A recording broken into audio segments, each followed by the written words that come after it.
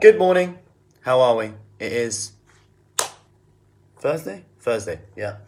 Days are all becoming one. When to become one. It's been a while since you've had some live music, right? So, anyway, I want to talk about something that came up in one of our coaching rooms yesterday. So our coaching rooms is in our Fit for Life and Kickstart program. People can just come into our coaching room. I'm just there, sat there, sometimes on my own, sometimes one person comes in, sometimes two people. You can come in and get some extra help on top of everything else we do with the accountability as well. It's just a little top up. I'm just there. I'm there. I'll be there.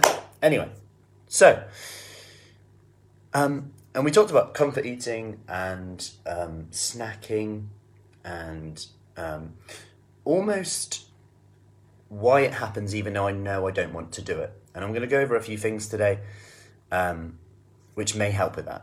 And kind of stemmed from the power of 2 minutes. The power of 2 minutes because I was sat here, right here, 2 days ago, all smug, as the kids were playing nicely. I was thinking, this is all right. I was reading, writing. This is all right. This is okay. I can do this.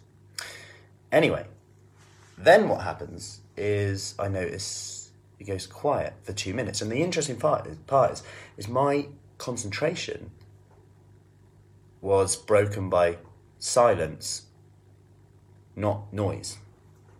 And I was like, right, should I go check on them? It's gone quiet. So I walk in the living room, not there. Go in the kitchen, still not there. Now I'm thinking they must have gone upstairs. I go upstairs, it's still silent. And I'm thinking, okay, where are they now? Where are you at now? Where are you at now? Then I hear a little voice walk around and they're dressing themselves up as dinosaurs using makeup on a bed with white sheets. So, anyway, my point of this is in that 2 minutes, that was enough to completely break my concentration and interrupt what I was doing, okay? And I'm going to bridge in now. You might be thinking, like, what's that got to do with comfort eating, cravings? But when you think about things that you do and you don't know why you did it, you just did it, you didn't even want to do it. There's many reasons why this could be, number one. And number two, I want to go through some of them and know that this isn't an exhaustive list, okay? This isn't an exhaustive list here. So number one would be, you may not actually be eating enough in a day. So you may not actually be eating enough in a day, okay? Now, this comes up a lot, and a lot of this is actually, in my opinion, from, if you look at traditional magazines and, media, especially towards women, it's eat as little as you can, lettuce leaves at lunchtime, and run as much as you can, burn as many calories, deprive yourself as much as possible.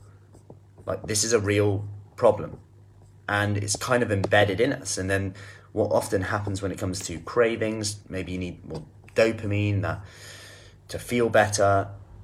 We're then hungry in the evening, plus, so that's a physiological response, plus we've got a psychological response in that maybe it's the only time we've sat down, maybe it's the only time we've got some time to ourselves. This then comes into it, and then we're like, oh, okay, actually, I've got physiological hunger, I'm actually hungry, then I've got highly palatable foods around, I've now got time to just sit there and be, okay? So there's all these things coming in now. There's all these parts coming in. And now it's becoming a question of, can I just increase my meals a bit? Can you eat a bit more in the day? And I know it's like converse to what we're told, but that's definitely something I would recommend with that. Are you getting enough protein in every meal? Would be the easiest solution. Number two, journal, grab a pen. Most people won't do this, but consider this. What are you actually craving? Notice how I didn't actually say food here. I didn't actually say what food are you craving, just what are you craving. Number two, is it worth it? So is it worth it? Number three, what's the smallest amount you would need to be happily satisfied? What's the smallest amount you would need to be happily satisfied? The reason I ask that is that most people don't actually know. So if you don't know how much is actually going to satisfy you, how are you going to know when to stop? How are you going to know what's good? How are you going to judge it? And the problem is we go into failure mode. And then there's no difference between saying, okay, I've had a chocolate and that's a part of my plan, compared to I've had a chocolate, I should be disappointed, I failed. Number 3, I just eat at the thought of having to diet to lose weight. And this is a really interesting one because, again, you've got to question that voice in our head that is saying all these irrational things, because the truth is, what is it that you're trying to do something too quickly? And I speak about this a lot, and in our book as well, always kind of referring to this in our Kickstart book. In our research, people who focused on simply losing the next 5% succeeded in 97% of the cases. People who focused on losing more only succeeded 40% of the time. Focus on the next 5%.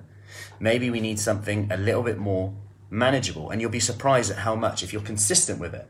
You know, you might not be happy with a pound a week, but if it's a pound a week that you keep off, and it's a pound a week that's more fat, not just glycogen, stored carbohydrates in the muscle, not just muscle, then that's a good thing if you're not finding it that hard. And just consider that when we also say, you know, the thought of having to deprive myself, also don't forget to consider the alternative, because there's always two sides here.